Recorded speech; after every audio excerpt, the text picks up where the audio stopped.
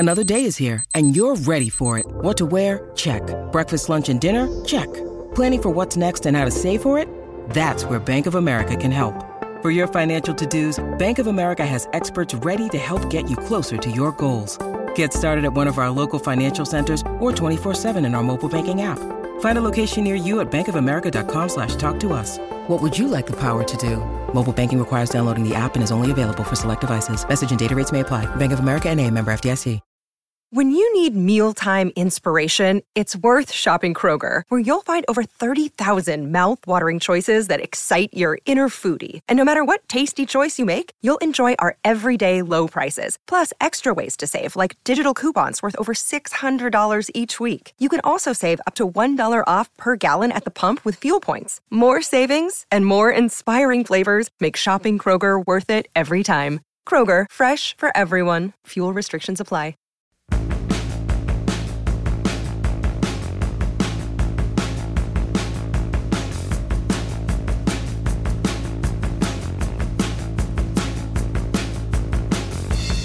Hello, and welcome to another edition of the 66 to 87 podcast. I am your host, Tom Reed, and joined as always by our fine Penguin writers, Taylor Haase and Dave Molinari. Also, we will have a guest appearance a little bit later in the show for the Athletics, Dom Luszczyszyn, who is their national analytics guy. So we'll talk a little bit of analytics, how he got into analytics, how they may apply to the Penguins this season. But I want to start with a story that our own Dave Molinari wrote this weekend. He caught up with Mike Matheson. Nice interview. Please go on to our website at DK Pittsburgh Sports and give it a read. But just in reading the story, you just remember that this is about a year ago, the Matheson trade with the Panthers for Patrick Hornqvist, obviously a fan favorite here. Won a couple of cups. Colton Sceviour and Matheson and his big contract and his big potential to the Penguins for Patrick Hornqvist. Taylor, a year later, how do you rank this trade? It's hard to say. I mean, if Hornqvist was going to be moved out, I don't know, because he had some trade protection. I mean, but it was a full no trade clause, right? Like he kind of had their hands tied. But as far as what they got back from Florida, I mean, it's fine. They're missing that nut front presence. Matheson, I thought he had a good season last year for the Penguins. Playing Cody Ceci, definitely like a resurgence for him in his career.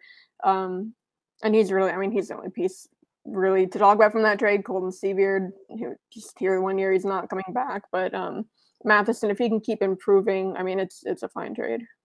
Dave, for our listeners who have not had a chance to look at your story yet, what did Matheson have to say when you in your interviews? What are some of the things that stood out to you?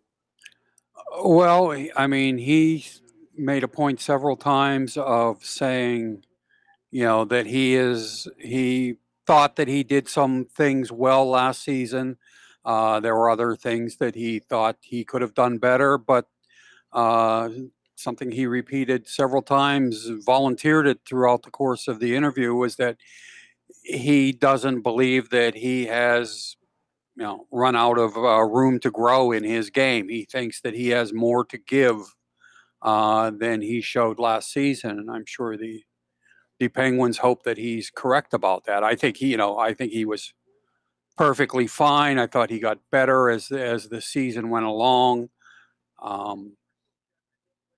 But I don't think it's unreasonable to believe that he can still continue to upgrade his game, especially defensively. He's never going to be Rod Langway or Rob Scuderi or Brooks Orpik, but neither would those guys be the offensive force that he's capable of being. So, he was good, but I think he can be better. Obviously, last year this was a trade. Of course, there were some Penguins fans like, "Oh, get rid of Hornqvist for a guy who obviously brought in a big contract," and then they paired him with another player who from the analytics community and a lot of other communities, Cody Ceci, that was like, oh my God, what are the Penguins doing? And yeah, Taylor, those two played pretty well together. And your thoughts on that partnership? And now, where does Matheson go? Who do you think ends up partnering with him this season? Yeah, I mean, Cody Ceci, everyone talks about how, like, oh, the analytics. I don't know what actually they're talking about because his analytics weren't really that bad coming here. I mean, he didn't have a great season. I test anything otherwise in Toronto. But the analytics, like his isolated impact, really weren't that bad either way. Or it wasn't positive or negative strongly. But yeah, that pairing with Matheson, they were good together. That's going to be tough to replace because, well, you need someone who's responsible defensively with Mike Matheson. Otherwise, you get the Mike Matheson experience more often than you want it. Where it's like sometimes he's doing something incredible like offensively and then awful turnover. But yeah, as far as a partner, I don't know if I still think we talk about every episode how moving out Pettersson might be a good idea, and then that would change the defense. I mean, the options on the right side, Marino, and then it sounds like Friedman is going to play on the right side. So the two of them, one's going to be with Pettersson, one's going to be with Matheson if nothing else changes. I don't know what the best option is there to pair with Matheson, but yeah, I don't know. I still think changes have to be coming. Dave, you've seemed to have been in the past when we've kind of broached the defensive possible pairings of maybe giving Marino a shot to move back up to the second pairing. Do you think he would work well with Matheson? Yeah, and I certainly think he would be the best option, of the guys who are on the payroll today. He showed, especially during his rookie season, that he can be extremely effective in the defensive end, and Matheson needs a partner like that. Somebody who can, for lack of a better term, cover for him when he decides to take an offensive gamble. I mean, much the way that Brian Dumoulin does for Chris Letang. Yeah. You don't want to restrain a guy with offensive ability, by pairing him with somebody else who, relies primarily on their offensive ability, but doesn't have as much as the first guy. So, all things staying the same as they are today, I would certainly think that Marino should be the first guy to get a shot at playing alongside Matheson. Dave, I didn't ask you this. Last word on this subject. Did you like? I mean, a year later, do you like the trade? And let's specifically, to get something, you got to give it up. How much did they miss Hornqvist? And given that, what do you think of the trade a year later? Well, I'm a proponent of the idea that it's better to trade a guy a year too early than a year too late. Mm-hmm. And it doesn't mean that last year was the final one that Hornqvist can be productive in the NHL. But, the way he plays, he's got a lot of hard miles on him. And at some point, he's going to hit the wall. There's no question the Penguins missed his net front presence last year. They never really did come up with an adequate replacement for that. But I didn't mind the trade as much when it was made as a lot of people seem to. And a year after the fact, I still feel that way. I think there's still some untapped potential with Matheson where he is capable, doesn't mean he will, but that he's capable of getting his game to a level where that contract isn't nearly as frightening to people as it appeared to be a year ago. Yeah. Before we get into our second segment, in which we're going to look, as you know, we're going through the divisions in the NHL. We're going to focus on the Central Division in today's podcast. But really sad news coming out of the NHL on Monday with the death of Jimmy Hayes, just 31 years old, found in his home on Monday in Boston. Probably best remembered for playing with the Blackhawks, the Bruins, the Panthers, the Devils, bounced around. But his final year was on contract with the Penguins, attended training camp, and then was played with Wilkes-Barre Scranton. Taylor, you wrote a nice story this morning on that. What do you recall about Hayes' time in the organization. Yeah, I mean, I was, writing about Wilkes-Barre back then, 2018-19, when he was down there. I remember he had a good season. I thought, he'd get, a shot in Pittsburgh at some point, but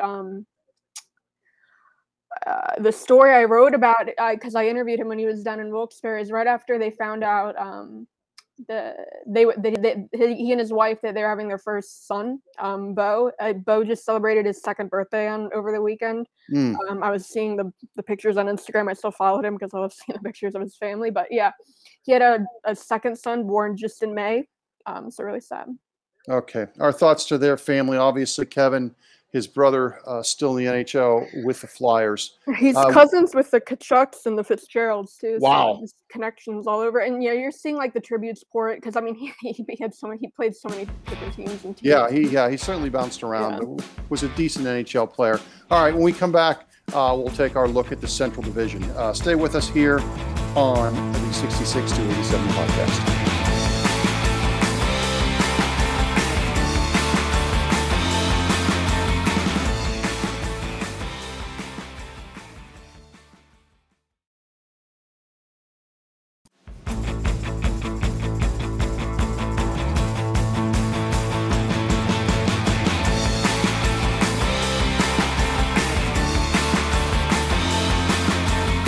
Welcome back to the 66 to 87 podcast. We'll be joined a bit later by the athletics analytics guru, Dom Lucian.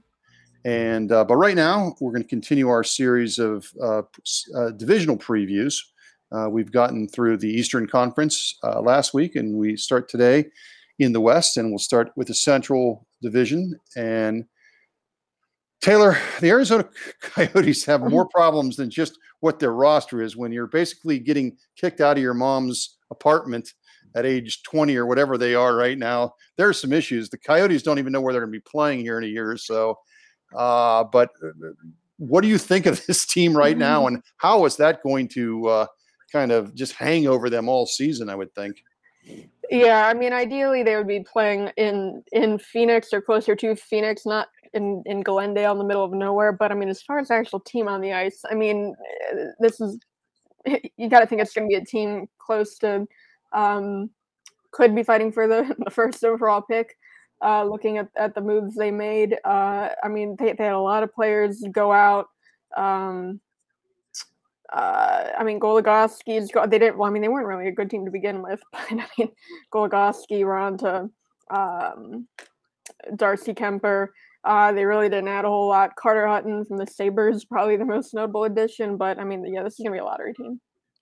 Dave, you have covered teams in Pittsburgh here where the future of the organization for a little while, whether it was a ploy by ownership, they're trying to throw a city like Kansas City in there, or the team might be moving.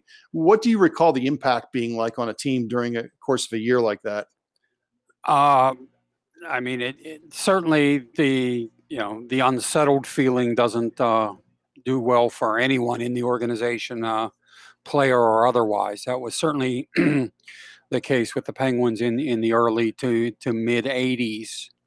At least until Lemieux came along in 1984. There was constant talk of them relocating. Hamilton, Ontario seemed to be the most popular candidate back then, but there's no good that can come of that. And I mean, I guess the fortunate thing for the Coyotes is that nobody there really seems to pay attention to them except the transplants anyway. So, but it's a shame that wherever they end up, they couldn't take Gila River Arena with them, because it's a really nice facility.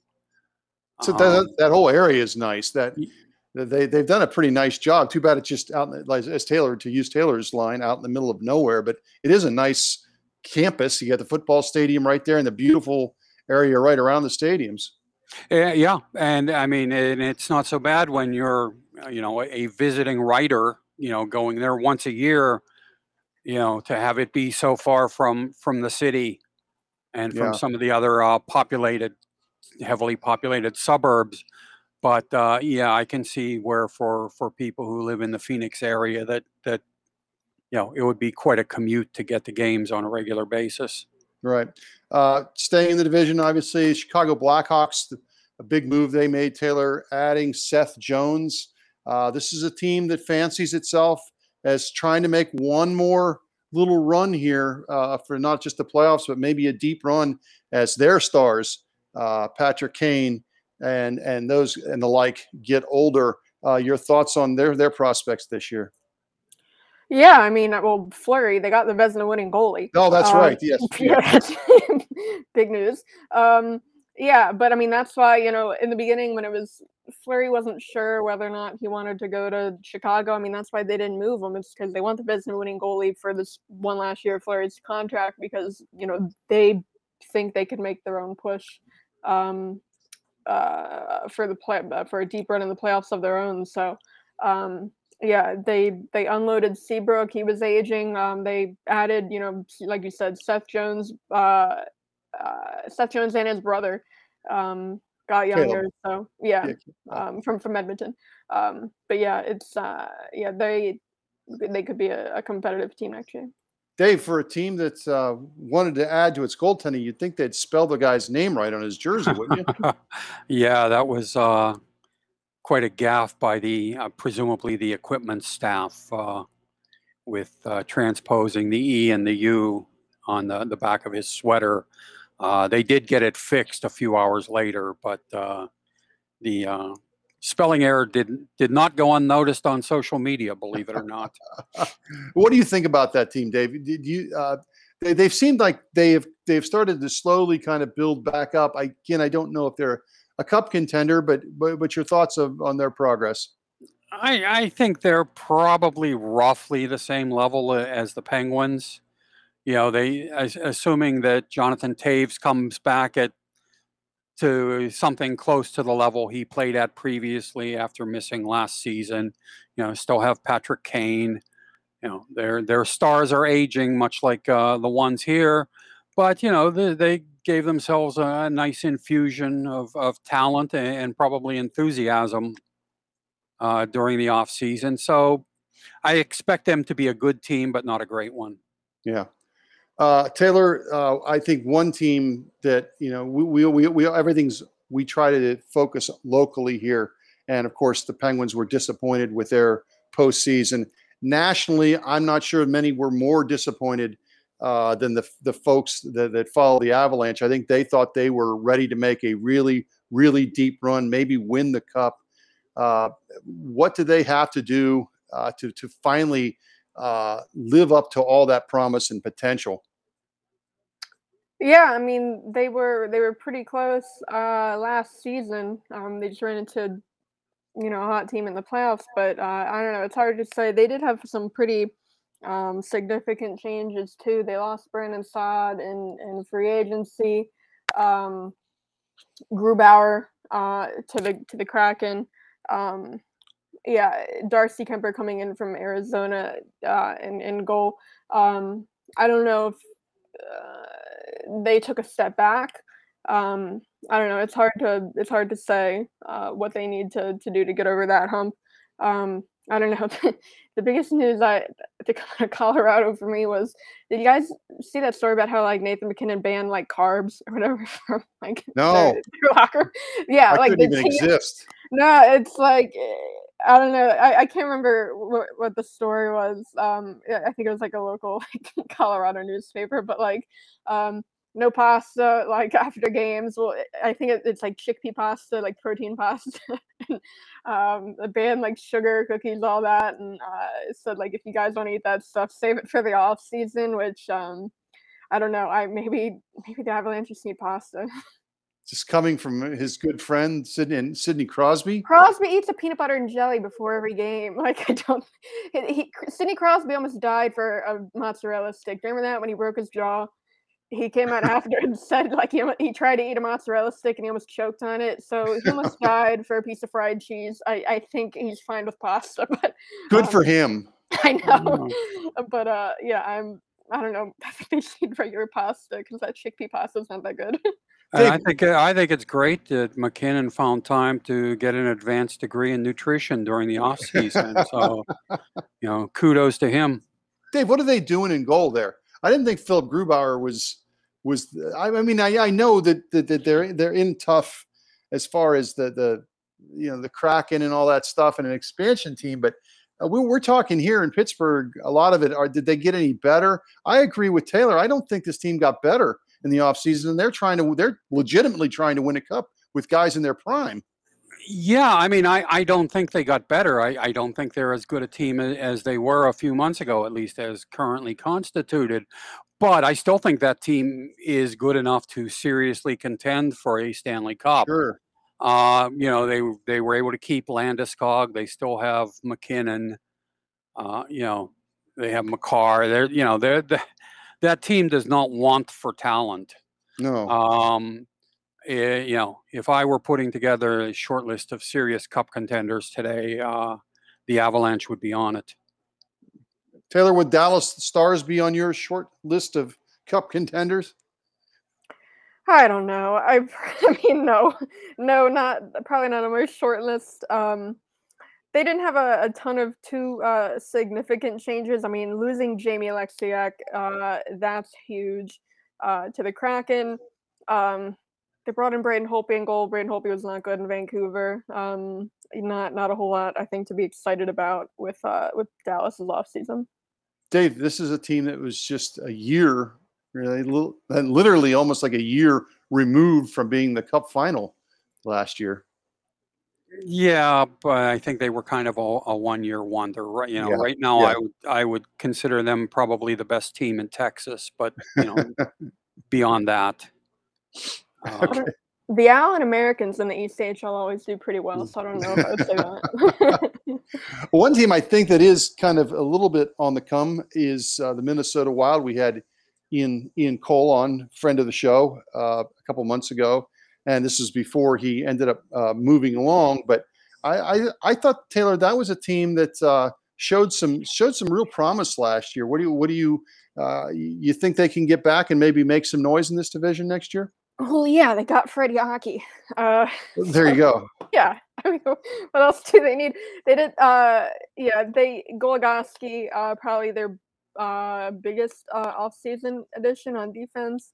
Yeah, I mean, they did lose Ian Cole. That's significant, but yeah, Freddie Gaudreau, they have a good goaltend. Kaapo Kähkönen coming up should get more, regular playing time. I thought, they might lose a goalie too. The Kraken, they didn't, but they're in pretty good shape. Parise, Suter, they had slowed down. That they didn't really work out there. They're gone, but I don't know. They should be a playoff team.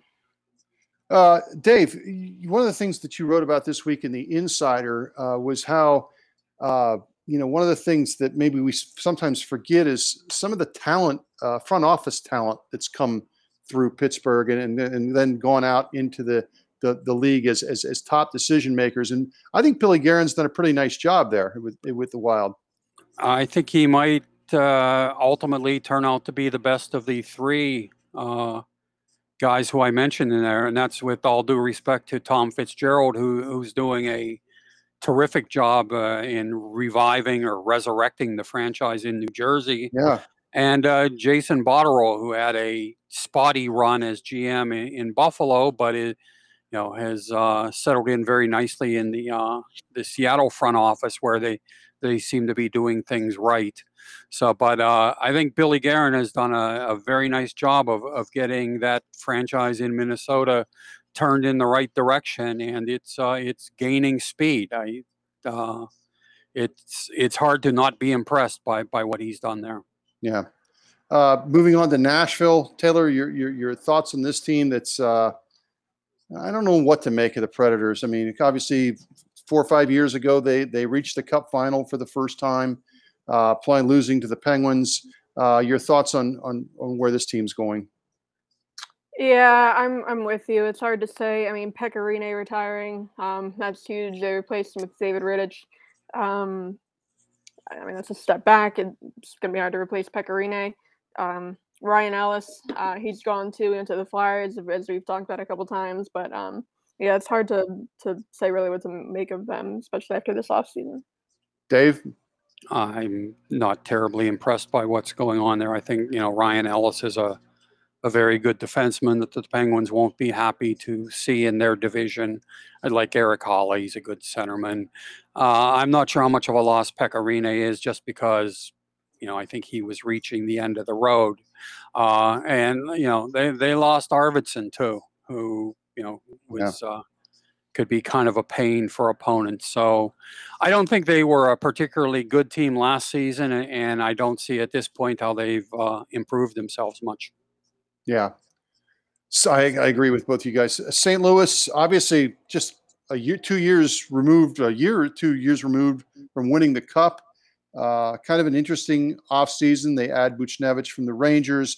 Brandon Saad, who we just mentioned, was in Colorado, had a great playoff run last year. The Pittsburgh native has joined St. Louis. Your thoughts? Is this team still a playoff team? And can they make a little bit more noise this year, Taylor? They really weren't that great last season. I mean, they were in the West Division last season, and they only made the playoffs because they were in there with the 3 California teams and the Coyotes, who all were awful. But yeah, now in the Central Division, I'm not sure. They did have, Saad. That's a big addition. They're losing Vince Dunn on defense. He went to Seattle. Jaden Schwartz went to Seattle. I don't know if I think they got better this offseason. I don't know if it's enough with Saad. Borderline team, playoff team, Dave, or do you think they make it? Yeah. I mean, I think a bubble team for getting in. I like Dunn. I think that his loss will be felt. I don't think Mike Hoffman was as good in St. Louis as he was in Florida, but his absence might be felt. Blaze, who went to the Rangers, I don't know how much the Blues will miss his ruggedness, but yeah, I mean, I could see them getting in or missing, really, depending on how things play out for them and other clubs over the course of the season. Yeah. And finally, the Winnipeg Jets, a team that I thought we had some of our guests on our national guests last season, as the season was kind of coming down. Taylor, there were some people that thought that the Jets could have an outside shot of making a really long run. I believe they won a round and then just got thumped by Montreal, I believe. Your thoughts on the Jets going into this coming season? Yeah, I mean, they didn't just win a playoff round; they swept the Oilers. Yeah. And I mean, even in the regular season, I mean, they held their own in that division. They finished third, I believe, in the North Division. But yeah, I don't know. I think Brendan Dillon on defense from the Capitals, I think he should be a good fit there. Just that kind of heavy, big defenseman. Should be a good fit in the West. He really wasn't. He'd really kind of slowed down in Washington as of late, but I think he should be a better fit there. But I don't know. It should at least be an interesting team to follow. Next season. Dave, I know with you, the main thing is that DK will make that trip to Winnipeg if they, so you'll be happy about that. But your thoughts on the rest of the team? I mean, I don't think they were radically altered from the team that finished last season. They added Dillon, they added Nate Schmidt, Riley Nash, lost Mason Appleton and Mathieu Perreault. Nate Thompson, I don't think is quite the player that he was earlier in his career, but I don't see any of those, having an epic impact on the Jets franchise. When you have a guy like Hellebuck in goal, I guess anything is always possible. But I don't see them really being a serious cup contender at this point. Yeah. All right. When we come back, we will be joined by Dom Luszczyszyn from The Athletic. We're going to talk analytics. And please stay with us on the 66 to 87 podcast.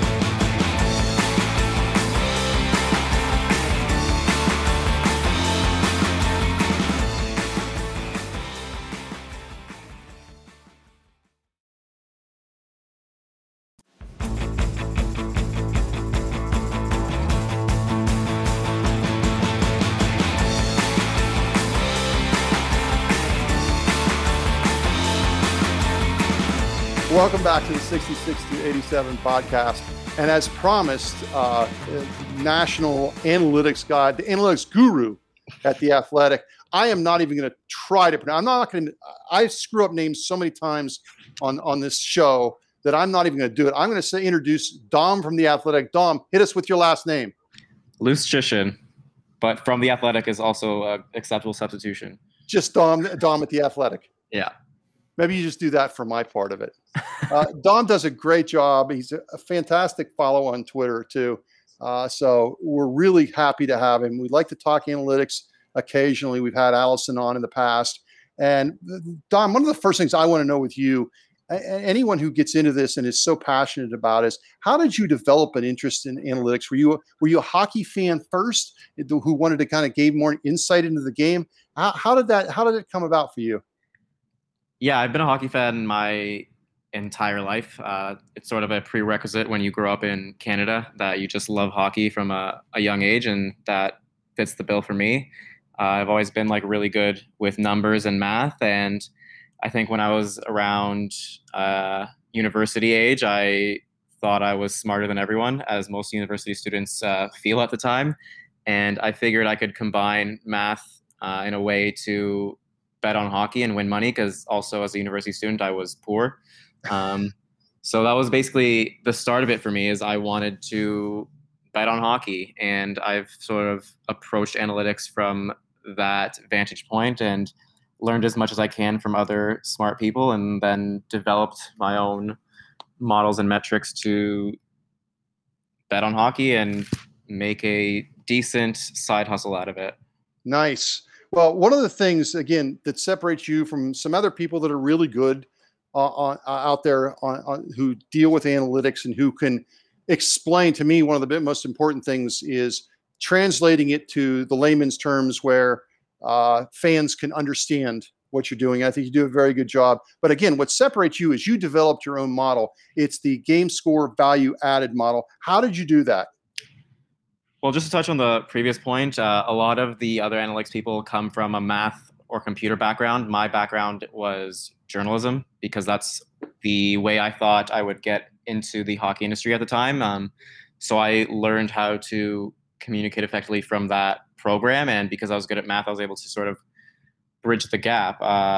All my modeling stuff, I was self-taught, and that applies to my model game score value added, where I literally just learned from other people how to do things. And the basic idea was, how it started was the year before I did this model, the War on Ice guys had their own war model, and I sort of played with making projections based on that. The issue was they all got hired by the NHL, and the model, or the war model they made, stopped getting updated. So there was nothing for the following season. So I wanted to create something that was pretty simple to understand and available based on stats that weren't exactly proprietary, but like that can be always updated and always available for anyone who wanted to use it. And at the time, I think this was the summer that Cleveland won the NBA championship, and LeBron was going crazy in the finals, and I was reading everything I could about it, and I discovered something called Game Score for basketball. And the basic gist is I stole it for hockey and just created my own version of it. When you use your model to evaluate contracts, predict outcomes for seasons, playoff series, you leave yourself open to criticism when you're wrong. How do you deal with that? Well, the goal is never to be 100% right. And I think that is what some people mistake the analytics movement for, is like, if it's not perfect, then it's useless. And that's not the case, because no one in any profession, anywhere, in any sport is held to that standard except for analytics. There's always going to be times where I'm wrong, and the goal is to be less wrong than the next person. And that is the basic idea. So there'll be times where I'll predict a team wins a playoff series 70% of the time, and 30% of the time I still expect them to lose. That's the whole idea of why everything I do has a probability attached to it. Even the contract stuff, when I wrote about the worst contracts in the league, I think I had Drew Doughty first still. And even with his contract projected out 6 years or whatever long he signed for, there's still a chance he is positive value. And that's shown in the article. And I think people sometimes forget that part of the whole analytics movement is the important part, is that nothing is a certainty. Everything has a probability attached to it. Yeah, and you kind of touched on this earlier, but with gambling, the connection between analytics and fantasy sports gambling, how much is that growing? It seems to be growing a lot. And I think the best way to gamble is to have a model, because that way you can bet on things consistently and measure things and try to find ways to beat the market. So the market is the most efficient way to, I guess, measure game outcomes, because you have some extremely rich people putting money on both sides, and that they usually don't lose money if they're putting that much down. You know what I mean? And you have to try and compete against those people, and to have something that can beat the market is usually a pretty special thing, and it's hard to come by. Yeah. What does Zach Aston Reese have to do to get a Selke vote from you? Sorry, can you repeat that again? What does Zach Aston Reese have to do to get a Selke vote from you? I saw you left him off your ballot. I did leave him off my ballot. I had a criteria for the Selke, and that was to omit players who play lower in the lineup with lesser roles, and I think Zach Aston Reese qualifies. So I think the justification was he had to play 17 minutes per game, because that would sort of show the coach entrusting him in those high leverage defensive situations. So if he starts playing that much and trusted that much, then he will definitely get my consideration. Re-signing Zach Aston Reese aside, the Penguins have had a pretty quiet offseason in terms of personnel moves. They've also been eliminated in the first round 3 years in a row. Do you see them as any sort of serious Stanley Cup contender at this point?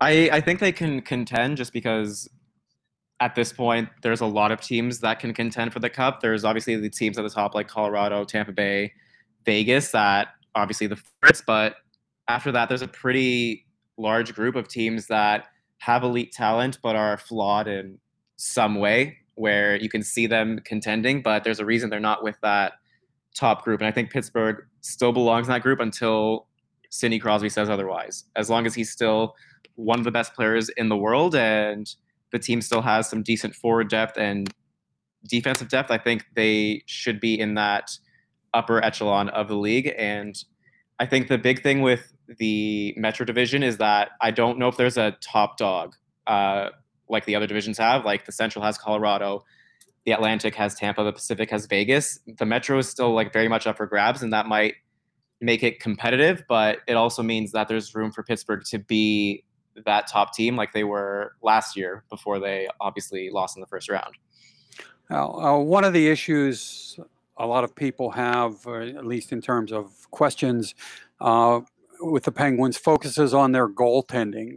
What's your perspective on it, and do you think they can contend with their goaltending as it is made up today?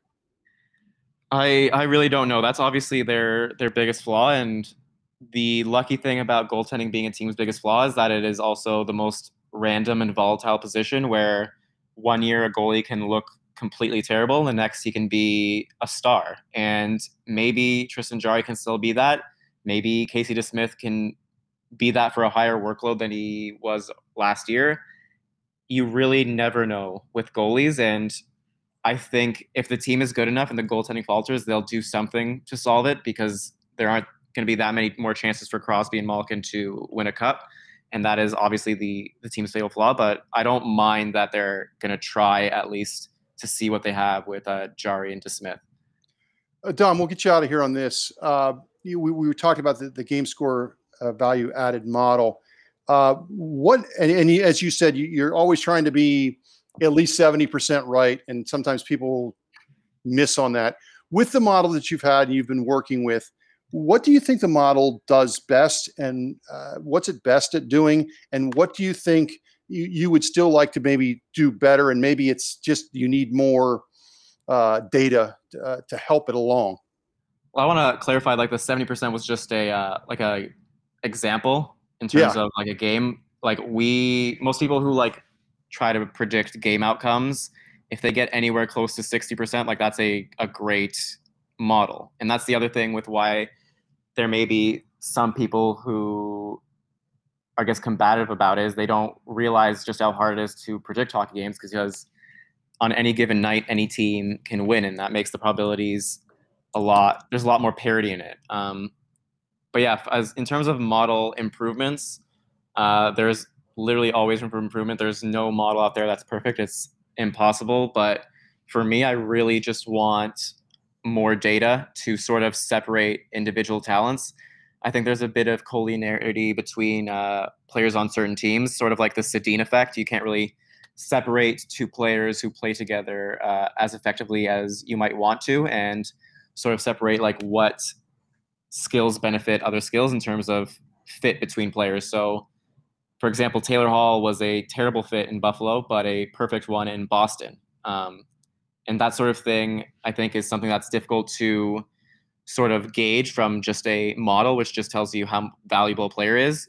Certain players will have more value on some teams and some systems compared to other teams in other systems. And I think that's something where more data is necessary to sort of separate the player's skill set, talent, and abilities and how they drive their on-ice results. Because right now, a lot of it is determined by what a player does on the ice versus what the team does when he's on the bench, and comparing those two numbers. But even when he's on the ice, there's so many things going on where you'd want more granular and refined data to sort of tell you who's actually doing a lot of the work out there. Right. And tell listeners, I know one of the things you have out there right now is your annual fan survey of confidence in NHL teams. When will those results, when will you be dropping the results of that? I just finished my vacation, and I still have to dig into all of that, but I'm hoping that they'll be available on Wednesday, and I haven't even looked at them yet, so I don't know how people are feeling. So I'm excited to dig into that. All right. Dom at The Athletic does a great job with his model and the analytics. And again, it's becoming such an important role, not only in the sport itself, but as Taylor mentioned, with the fantasy sports, which is becoming so big, and the gambling, which Dom alluded to. Dom, it was great to have you. Thanks for joining us. And also thanks as always to Taylor Haas and Dave Molinari. That's it for this edition of the 66 to 87 podcast. We will check back with you later this week.